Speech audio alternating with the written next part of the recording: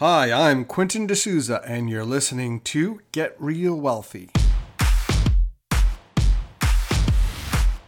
Creating wealth, freedom, and security using real estate investing. Make sure to check out GetRealWealthy.com. We're going to be talking about building your investment team. There are a lot of people who think that they need to be investing in real estate by themselves. They have to do it themselves. They're solo investors.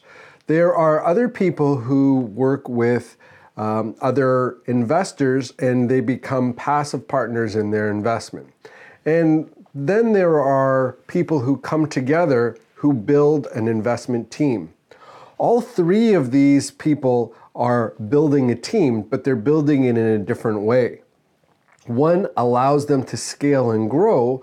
One allows them to keep more income or equity. And you need to decide for yourself, what is it that you want when you're building your business team?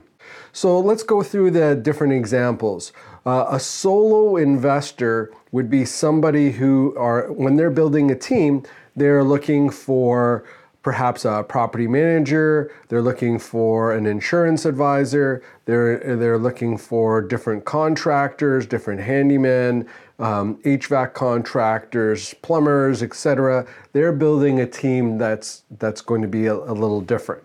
So what they are able to do with their money is they're able to get a higher amount of return for a higher amount of their time. So they have to put a lot more time into the business in order to get a higher return. There is other people who will focus on just building the business itself, and they will bring on partners. They'll take on a smaller cut of the equity, but they'll be able to scale their time more because they'll have other partners, they'll have an established team that has a system and process that are working for them.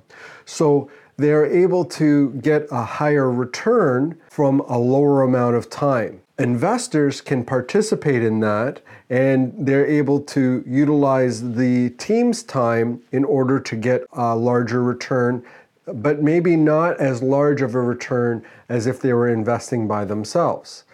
But they have the ability of not investing any time into the opportunity when they're building their team. So their team is really the investors, the other investors in the project, so the general partners. Finally, there may be a real estate investor who comes together with other real estate investors who builds a team. And each of those investors can focus on different areas, and they understand their strengths and they understand their weaknesses, but they can focus on their strengths in that partnership, and then they can build a larger business.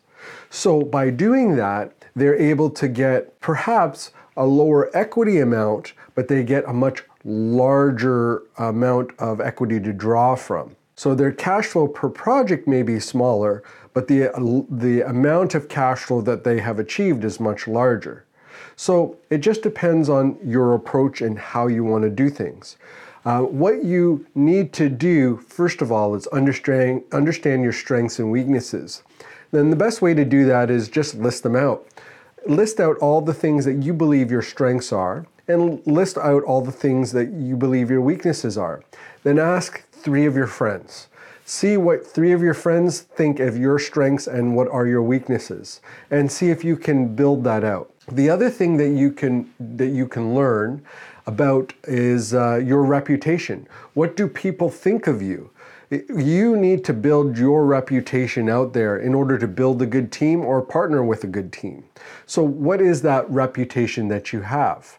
You can ask 3 friends and see what they believe your reputation is, or you can ask 3 people that you don't know as well what they believe your reputation is. That way you can get a sense of what's been built already and then either build on it or make a slight change. When you're building a team or working with a team, you need to design your exit beforehand. How are you going to exit that property? So if you're a solo investor, you're probably just going to sell that asset.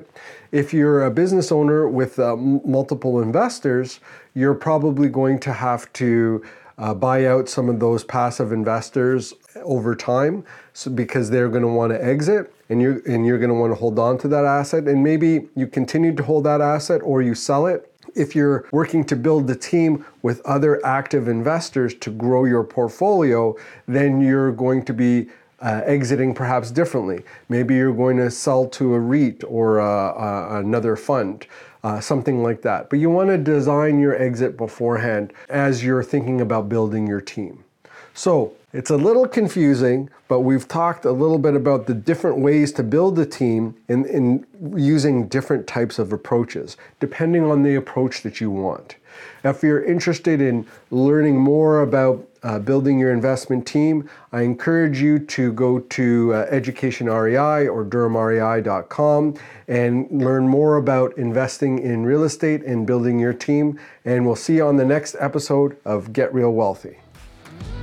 Make sure to check out GetRealWealthy.com. Until next time, I'm Quinton D'Souza. Get out there and take action. The views and opinions expressed in this podcast are provided for information purposes only and should not be construed as an offer to buy or sell any securities or to make or consider an investment course of action. For more information, go to GetRealWealthy.com.